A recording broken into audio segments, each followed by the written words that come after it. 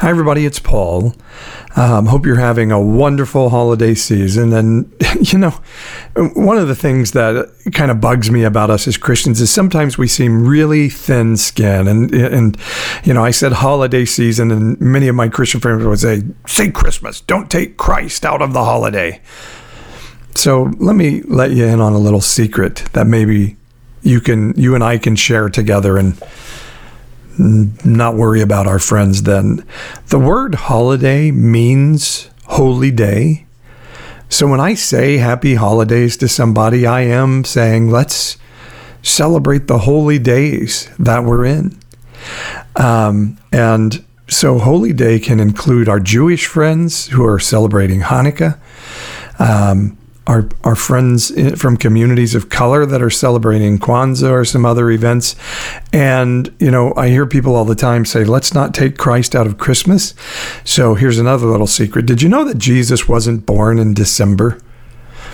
That December 25th is actually a pagan holiday that the church took over and made to celebrate the birth of Jesus, that even our symbols like the Christmas tree are pagan symbols. So it isn't that others are taking Christ out of Christmas, it's that we stuffed him in there. Which is okay, and we can celebrate it. And I love that Christmas time means in a regular non-COVID season, malls are packed with people hearing Mariah Carey's beautiful version of Oh Holy Night, and they're hearing the story of heaven right there in our most commercial of areas, and I think it's a beautiful thing. But let's just not be so thin-skinned that we're like, no, you will say Christmas and you'll not say holiday. Just say happy holidays to somebody. Know that you're saying holy day, and so you're still honoring Christ. And Jesus once said about a tax at the temple, he said, so as not to offend, let's just pay the tax. And why don't we just pay the tax and not offend so the gospel can continue to go forth from us? So this is a Christmas podcast today. And I'm going to tell you a little bit about it. But first, let me tell you, I want you to go to my website and sign up for our Insiders newsletter. And you're really going to want to do this because we have some new things coming in the new year. Some Bible studies, the show that Ashley and I do, some seminars. We're going to start talking about what does it mean to repent and change your mind. And repent doesn't necessarily mean confess that you stole gum when you were 12. Repent means to be open to hearing something new and being willing to let your heart be changed by it. So there's going to be some seminars and some other things coming up in 2021. So make sure you're on my Insiders newsletter. Go to the website, NPE Podcast, Nonpartisan Evangelical, npepodcast.com, and sign up on that newsletter. I recently have had a couple of opportunities to talk on a podcast back with a church called St. Mark's UMC in Wichita, Kansas. And my wife and I got to join a few weeks ago to talk about Christmas and the fact that Christmas is not necessarily this little sweet holiday that we think it is. It actually is an invasion of the kingdom of heaven, bringing good things into the kingdoms of earth and the kingdoms of man. And I want you to hear about that as I talk with Pastor Robert Johnson and his team from St. Mark's UMC in Wichita. Enjoy the podcast here on the Nonpartisan Evangelical and NPEpodcast.com.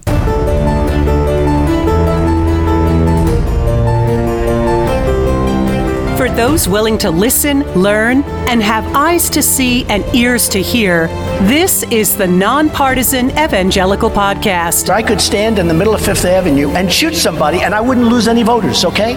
Challenging the mindset of right-wing Christianity and encouraging people to have their minds renewed and hearts transformed. What knucklehead, mush for brains evangelical leaders are trying to overthrow Trump. It's a special kind of dumb, and calling yourself a Christian. Let's have better conversations about the life modeled in the Bible so we can truly tell the world God is not mad at you. This is the Nonpartisan Evangelical Podcast at npepodcast.com.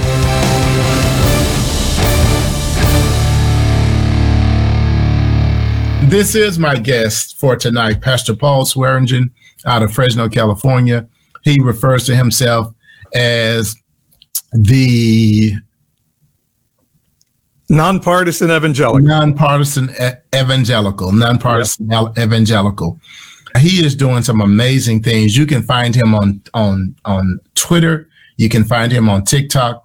And hey, Curtis Johnson, brother, pastor, and again, Pastor Janice Gilbert, two of my colleagues from the Texas Conference of the United Methodist Church. But Pastor Paul is doing some amazing things, Melinda, on TikTok and on Twitter, and engaging the next generation, but also tearing down a lot of strongholds in terms of politics in this country, and just really bringing us back to the core of what the gospel is all about, which is loving people and seeing people's humanity. And that's how he and I connected. I saw TikTok. I was on TikTok. My daughter introduced me to TikTok. I went on, and one day he popped up, and I'm like, I got to get this guy on Ignite. I've got to have him on. I want to have a conversation with him. I reached out to him, and as the Bible says, lo and behold, he responded. And now this is the third time having him on. I hope to have him on many more times. We're going to tell you about his book again tonight. And his wife will be on later. She is the former mayor of Fresno, California. And they did some amazing things. We had a life-changing conversation. It was life-changing for me the last time they were on. And they began to talk. They talked about what God did there in Fresno and how she felt called to run for mayor, and then the work they began to do there in that city. And then Paul is praying about, and God has him on this amazing journey, this great adventure.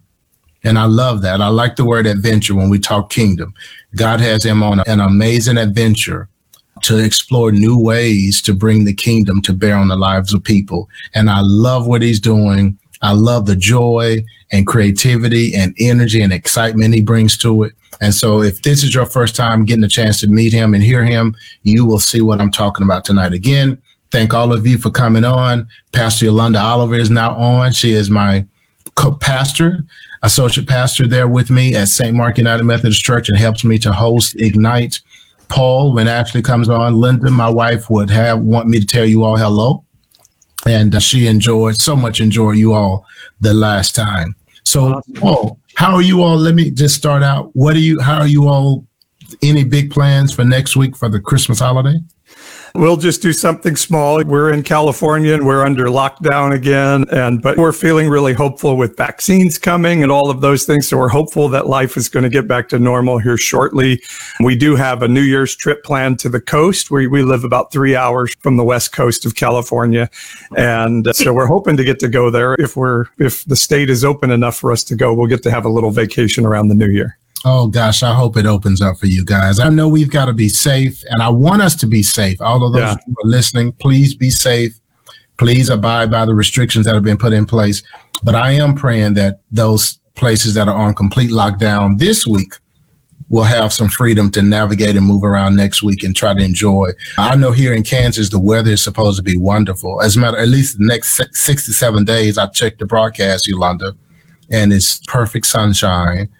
And I know Florida is supposed to be the sunshine state, but I've been in Florida in the summertime, and there's sunshine there, but there's also a lot of rain there too, and thunderstorms and humidity. If you want good sunshine, come to Kansas. So I am evangelizing on behalf of the state of Kansas. If you want to enjoy 4 seasons with beautiful colors in the fall, beautiful snow in the winter, lots of greenery in the springtime, and mild summers with lots of sunshine. When the sun is shining here, the skies are as clear and blue as I've ever seen.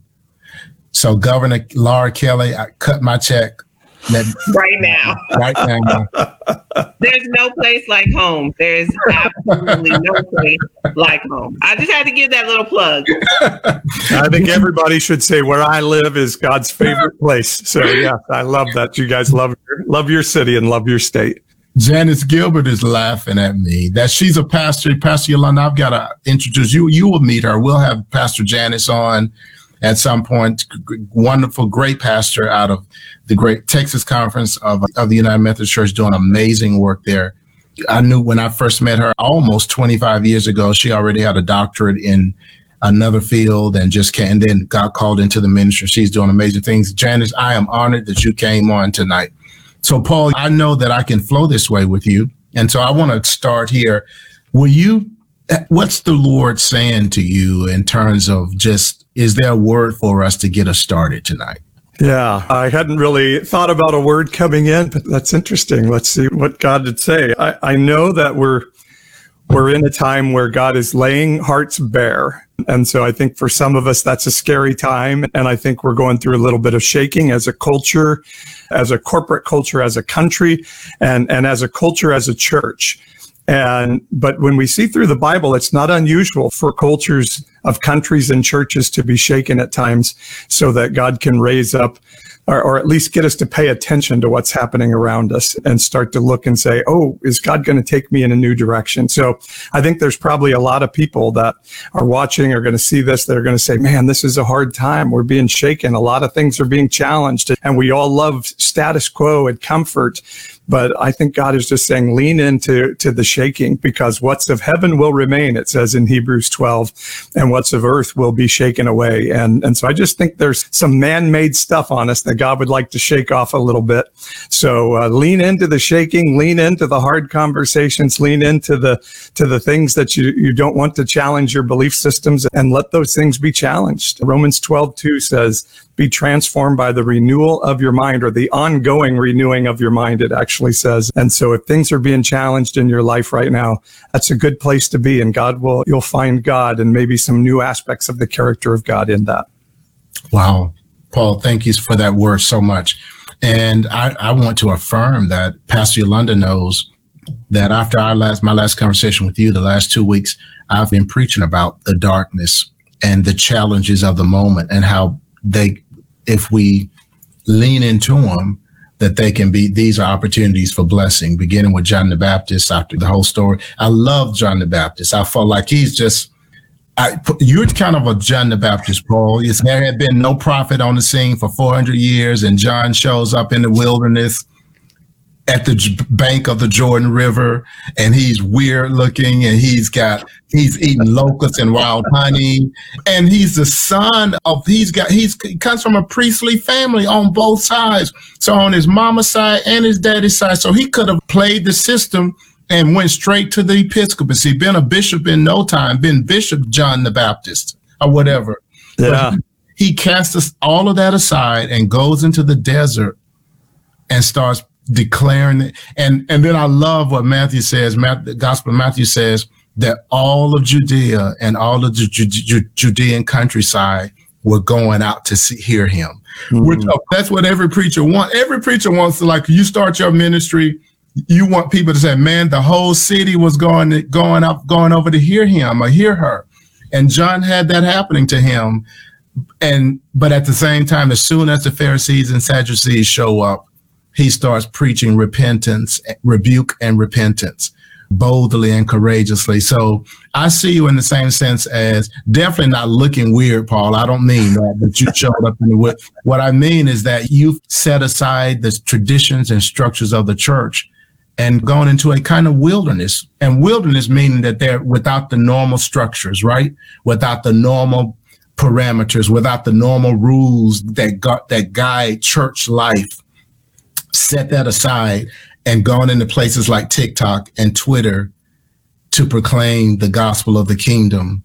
And so I thought about you as I prepared that message. And then, of course, this past weekend, I preached from Yolanda, The Dark Side of Christmas, and basically talking about how we think of Christmas with all the lights and all the beauty and the red and the green and like the stuff that's behind me on my screen, but that the first Christmas was really full of scandal and full of unusual stuff going on. Babies were being killed. Herod was massacring babies.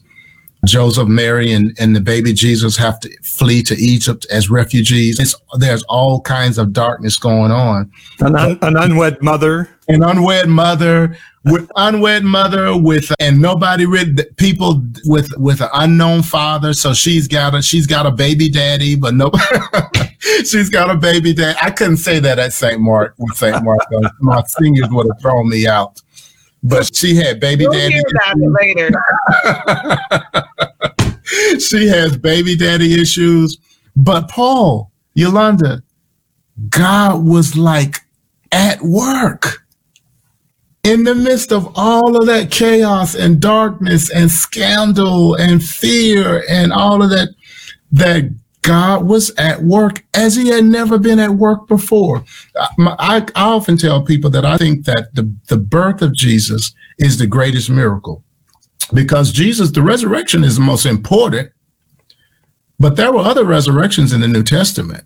There were resurrections in the Hebrew scriptures, but the virgin birth is unique in all of the Bible, and it is the greatest miracle because it's God taking on human flesh. The Word became flesh and dwelt among us. But it only happened through a lot of chaos and a lot of darkness, but God was in the midst of it. So that I wanted Paul to come on tonight and just for us to talk about that other side of Christmas that people don't normally talk about. And Paul, I know that I told you that's what we want to talk about. Any initial thoughts that you want to share with us? Yeah, I think to go with your theme, and I really love that idea of looking at the scandalous side of Christmas and Christmas not being this gentle, wonderful, sweet moment. And I always hear the song, the little baby Jesus, no crying he makes. I'm like, I think that's crap. I think he cried like any other baby. But while this Christmas was an invasion, Christmas was a time when God said, I'm going to insert myself into history to change history forever. And we even mark history today from that moment, BC and AD. And Isaiah chapter 9 tells us that to us a child is born, a son is given, and it says the government will rest or is resting upon his shoulders.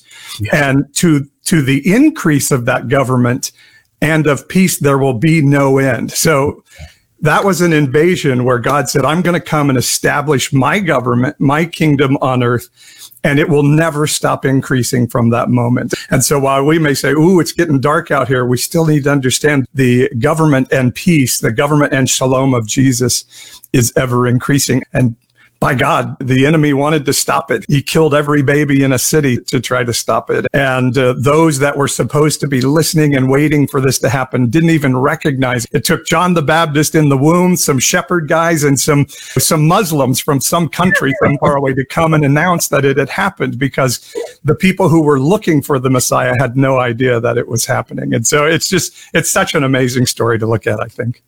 And it flies in the face of contemporary Christendom. The very people who have taken on the name of Christ, particularly in America, and the way we practice Christianity is the absolute opposite of this invasion you talk about. As a matter of fact, Yolanda or Nichelle, if one of y'all will put that on, I want to make sure that our audience, that our folks grasp that line that Paul gave us.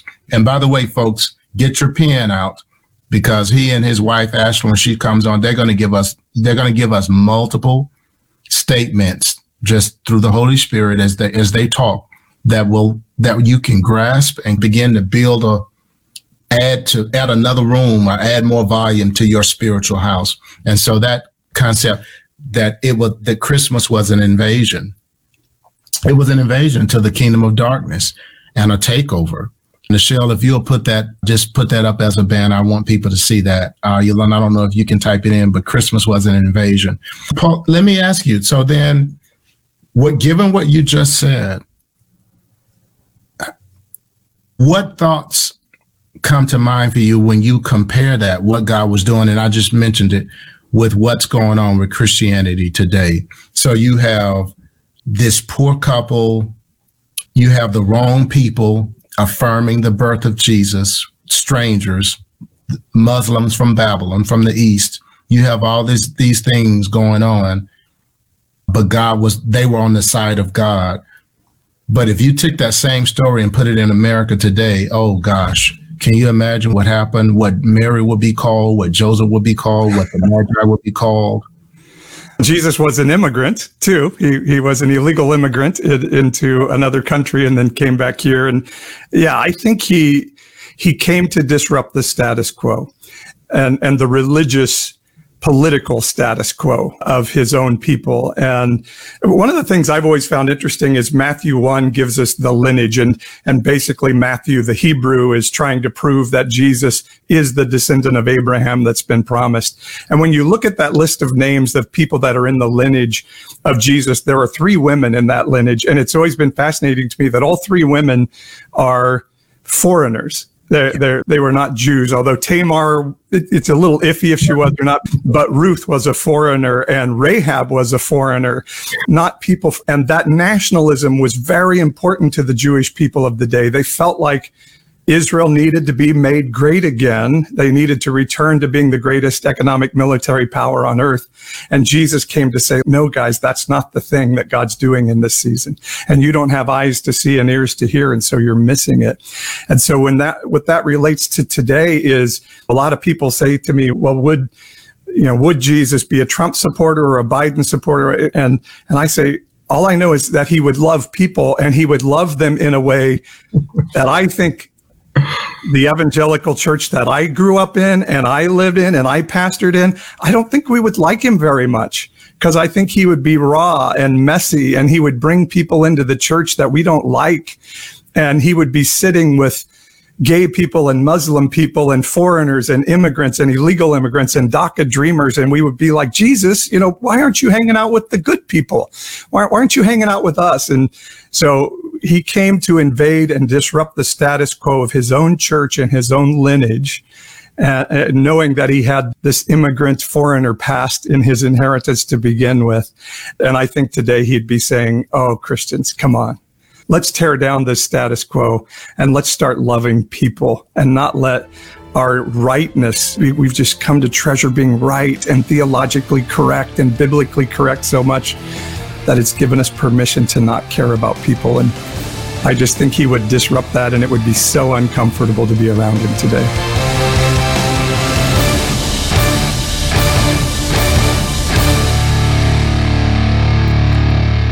Hope you're enjoying this podcast with Pastor Robert Johnson and the group from St. Mark's UMC in Wichita, Kansas. And one of the things I want to talk about as we take this quick break is how you can help the nonpartisan evangelical. So one really easy way you can help is go on any of our social media platforms. We're on TikTok. I'm under Old Pastor Paul. We're on YouTube under the Nonpartisan Evangelical. Facebook, Instagram under the Nonpartisan Evangelical. Or you can go on Amazon and my book, Joseph Comes to Town. You can buy one for somebody and you can leave a review. All of those things help tell these different platforms, hey, this matters. And if you're saying, which one, just let me pick one, Paul, then I would say, make it YouTube. All of my TikToks end up on YouTube, and then I do longer form things on YouTube as well. And so I really want to grow that YouTube platform. So go to the Nonpartisan Evangelical channel. All you got to do is go to YouTube, search Nonpartisan Evangelical, and my channel will come up. You can subscribe, you can leave comments, you can share, and all of those things help tell these platforms, hey, this podcast is important to people. And when the different platforms see that, they're like, oh, well, we better promote this thing out there, so it helps it grow all the more. Now, there's another way that you can help, and you're going to want to get involved in this.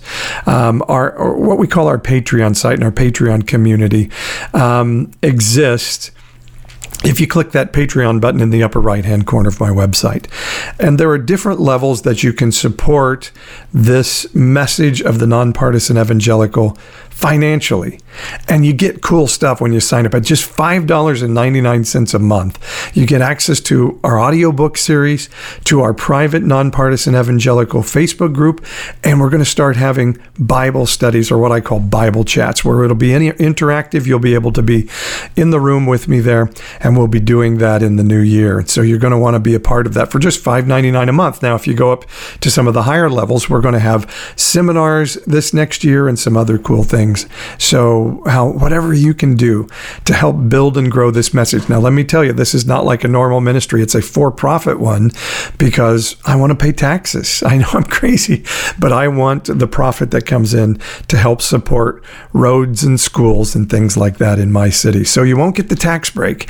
But in the Bible, it says that often when we're getting our reward here on earth, well, that will usurp our reward in heaven. So you won't get the tax break from the tax man, but God in heaven is going to say, cool. And I'm not saying that to coerce you into giving, if you're able, and if you feel like it would be of value to you, and if you really care about seeing this message expand and are able to financially. If you're not, it's okay. I love you and you still get to be a part of it. But if you can, I would love to get 300 people at that $5.99 a month level so we can really start to add help to grow this thing. I'm doing it pretty much all myself with some help of some really cool volunteers. I would like to see it expand, and to do that, my time has to expand. And since there are only 24 hours in the day, then I got to take some of the things off my plate so that others can help me out. So go to the website, npepodcast.com. In the upper right-hand corner, there's a Patreon button. Click on it, and then you'll be able to see how to sign up at the various levels and the gifts and benefits you get when you sign up. So hopefully I will see you there. Now back to our discussion about the radicalness of Christmas with Pastor Robert Johnson and the team from St. Mark's UMC in Wichita, Kansas, right here on the Nonpartisan Evangelical Podcast and npepodcast.com.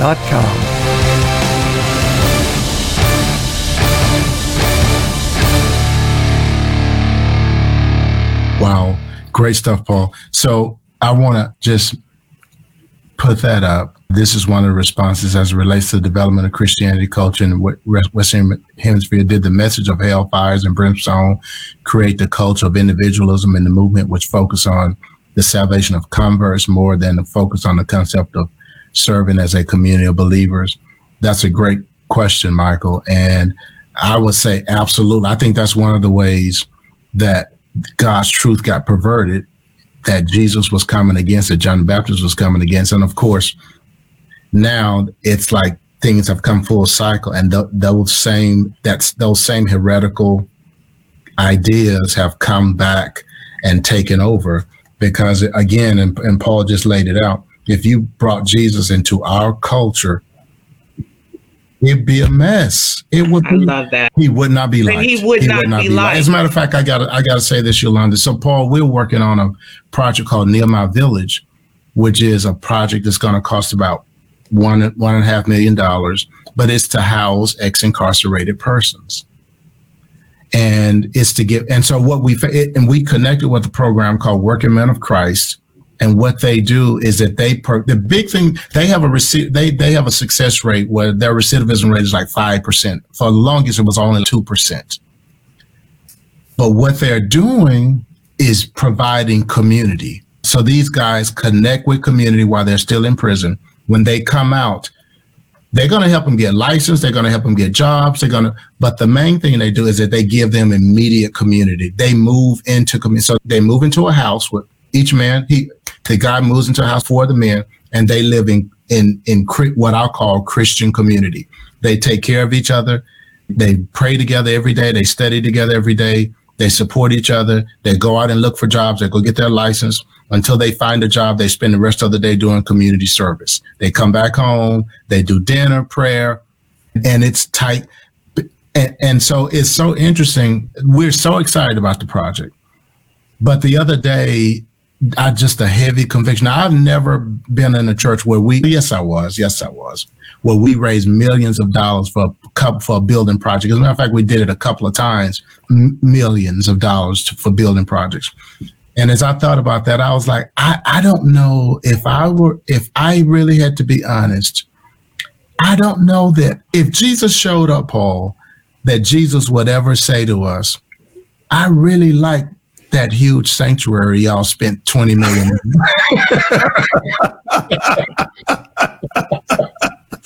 I really love your buildings. Right. Like, up the hungry people. Don't worry about the single mothers. a single mother who didn't choose to be single mother. Some guy walked away from her. She's got 4 kids. She's working 2 jobs and trying to feed her kids and take care of her kids and take care of her own health and her well-being. And she's about to get kicked out of her apartment because she's behind on her lease. That Jesus would say, don't worry about that. I really like it. And the carpet is amazing.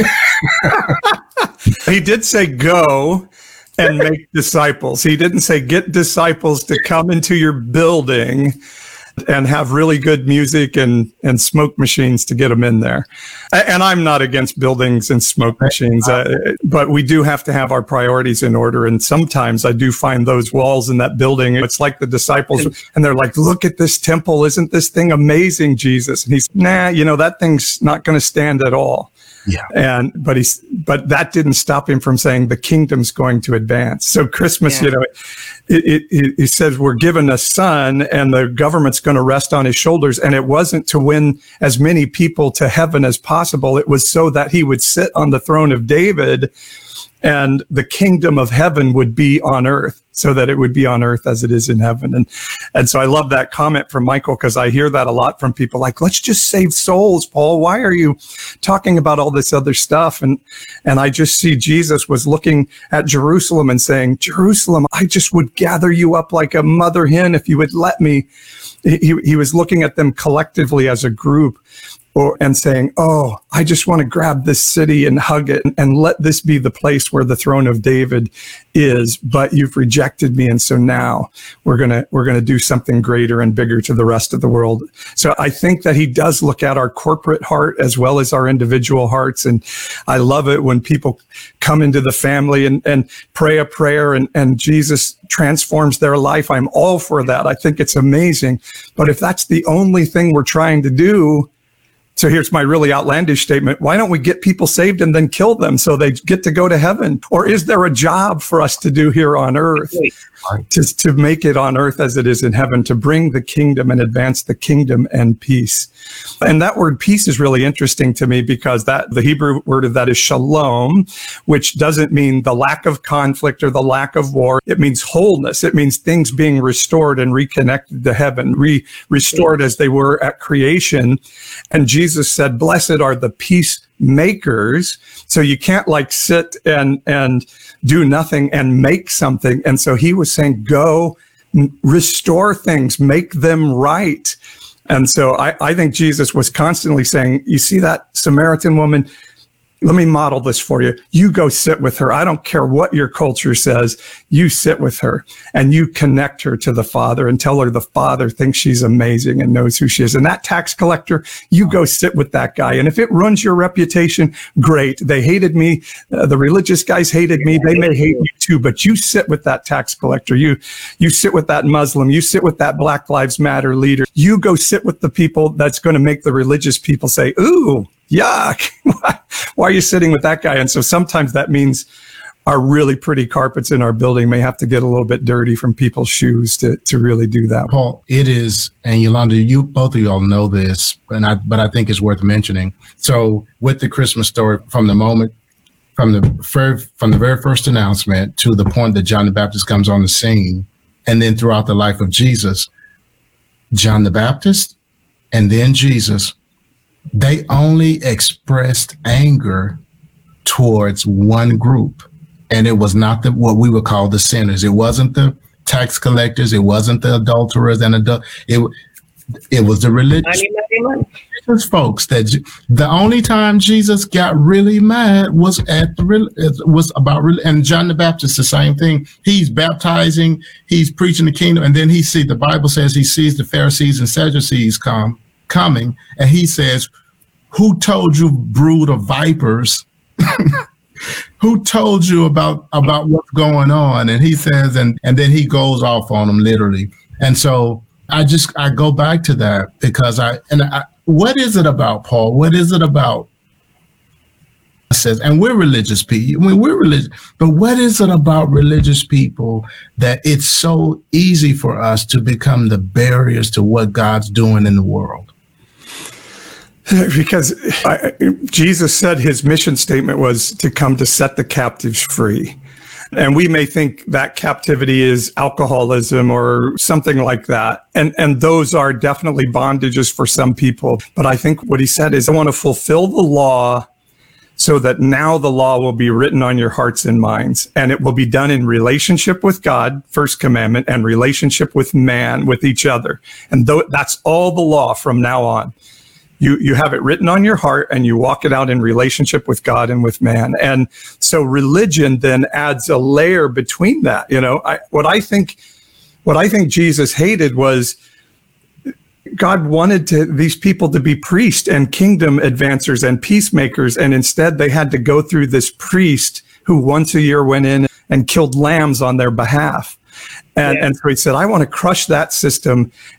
And so Jesus didn't go to all that trouble to crush that system and have that temple wiped out so we could create a new religion and a new layer between man and God. He wanted that to be wiped out. And so that's why I think, because the law creates this self-righteousness and it creates bondage for people and it gives us a chance as humans to say, I'm not as bad as that guy, like the Pharisee with the publican. And so that self-righteousness that ostracizes people and marginalizes people, Jesus says that's what I came to set people free from. So why would I want it to be back again? And I always love it. Jesus was not this sweet guy. And sometimes people are like, Paul, you're just so sarcastic and you're mean to Christian people. And I look at, and I wish I knew the passage now off the top of my head. I don't have the Bible completely memorized yet, but there was one time I love where he was like just ripping the Pharisees, ripping them. And it says the lawyers came to him and they're like, Jesus, when you say this mean stuff, you're insulting us too. And then the next 7 verses, he says, oh, yeah, let me tell you what I think about you guys. And he just rips them for the next 7 verses, which I love. And so to me, it just shows that he's so bound and determined for us to be set free from the law. Because I think he's saying, if we get rid of the chance for you getting an F at the end of the class, I think you're going to participate in the class better. I think you're going to be a better student if you're not under the pressure of the F grade. So I'm going to give you the A up front. And I think that's going to make you a better student and you're going to get what I want you to get out of the class rather than just trying not to get the F. And that's what I think this is about. If there's a law, as humans, we're like, how close can I get to that law but still be righteous? How close can I get to that line and still call myself good? But when the law is wiped out, now it's in relationship. And I'm not going to be trying to say, how close can I get to the edge of the hellfire? Now I'm going to be saying, how close can I get to the guy that wiped out the penalty? And when I do that, then I'm going to treat my brother and my sister and the people that I don't like out there a lot better. So that's what I think he was doing. Let's just wipe out the penalty for this thing. I'll take it all on me. And then I think you're going to want to know me. And in getting to know me, you're going to be the best version of you can be. Wow. Pastor Yolanda, you want to jump in before I move to more questions? No, sir. I'm enjoying just listening. And all right. I will say that, Paul, I had the opportunity you were having an actual service on TikTok, which I did not know was allowed. I thought you could only be on there for a minute or so and take communion with you. And just to listen to some of the people that were in that environment and their thought process, you can tell that you connect yourself with other like-minded folk. And I appreciate that. Circumcision it's a cut. Oh, was that me? Yeah, that was me. I'm sorry. That was me. So I think if we can take that type of community that I witnessed in that TikTok environment, incorporate it with this type of community, then we could be the actual example that we're talking about. When you're saying, sit next to that person, sit next to this, but all those people that are the opposite of what you are, or what you believe in, or what you love, I think it's up to us to take that next step to do that. Bring your body, bring our body, bring them together and allow us to be part of that leadership and that change. Yes. It's good. Great stuff, Pastor. Thanks, Yolanda. Wait, now Charles says he wants to take a ride in a private jet. Are you getting the private jet or am I getting the private jet? It says in your private jet. Was referring to that comment came up. He made that comment when I was talking about the buildings, how we get caught up in our buildings and the amount of money we spend on our buildings. And I'm not against buildings either, but I just don't know like how I could ever justify that if there are people around in my community. And of course, St. Mark exists in a impoverished community where there's so much, there's a lot of poverty there. And sometimes I will say my youngest daughter, we were in Southside Chicago on occasion, she and my wife, and the three of us, and we were riding around, and it was South Chicago in the really deeply impoverished areas of Southside Chicago. And there are pockets of Southside Chicago that there's poverty. I grew up in Mississippi. I never saw poverty like that. So poverty in Mississippi is rural, it's isolated, but there's still community. So people they may not have anything, but they have each other. But what I saw there was just dire poverty with I literally saw despair and hopelessness manifested. And we were riding around and I was like, and you got all these churches. And my youngest daughter said, but Dad, maybe those church buildings, just their physical presence may be the hope that's holding these people together. It's not so much that the church is giving them money, but that those people feel like, well, if that church is surviving, then this place can't be all bad. So I'm not against buildings. I just don't know. I think we spend millions and millions of dollars on a lot of things, and then there are people dying, and there are people hungry and dying of starvation and hopelessness all around us. And then I go to 25th chapter of Matthew, where Jesus says that this is what you'll be judged by. Did you feed the hungry? Did you clothe the naked? And that kind of thing. But certainly, some of you all may be in the midst of building a building project. I do not want to, as a matter of fact, tell your members that I said that they should give generously and be fruitful participants in the life of your local community. Yes. So I want to come back to Paul, and I want to ask him, Paul, I know you're doing, as Pastor Yolanda mentioned, you're doing a lot of stuff. You're doing some stuff on TikTok and Twitter. And I know there's a series that you've been in the midst of. And if you're comfortable, I'd like for you to talk a little about that, those recent videos. And because the reason I think this is important, Paul, is because I think it's one thing for me to talk about how Jesus challenged, how Christmas was an invasion, and Jesus challenged the religious aristocracy of his time. But then what does that look like for us? Let's do the nuts and bolts of what that looks like for us to represent Jesus in our contexts. Are you talking about the series on homosexuality? Yes. So the bigger question is, are you comfortable with me sharing that? I'm fully comfortable. People know where I am. Hey, let's go. Let's dive into it. Pastor Janice, yes, the church must leave the church building and be fruitful outward. Yes, indeed. Yes. And Pastor Curtis, the lives consist of more than an abundance of things that people possess. Yes. So let me set a platform for you, Paul. I'll set up. So I ran across something today that rattled me. He's one of my favorite writers, Lynn Sweet, and he does a podcast, folks, by the way, called Napkin Scribbles. And the podcast's on like 5 minutes. And he just like an inspirational deal that he does. He recently did a podcast on relationships, and he says Nikola Tesla, by the way, those of you that like the Tesla car, they're named after this guy, but this guy is one of the most brilliant human beings that ever lived. Just look him up, Nikola Tesla. And he says that Tesla suggested that if you want to find the secrets of the universe, think in terms of energy, frequency, and vibration. So if you want to know the secrets of the universe, think in terms of energy, frequency, and vibration. But Leonard Sweet says he would add one thing to that, and that is that he would add relationship. That if you want to get to the essence of reality and the universe and life, it's about relationships. And he says, and what we do is we get caught up in laws and principles. And he says, even when we talk about becoming like Jesus, that we get into imitating Jesus.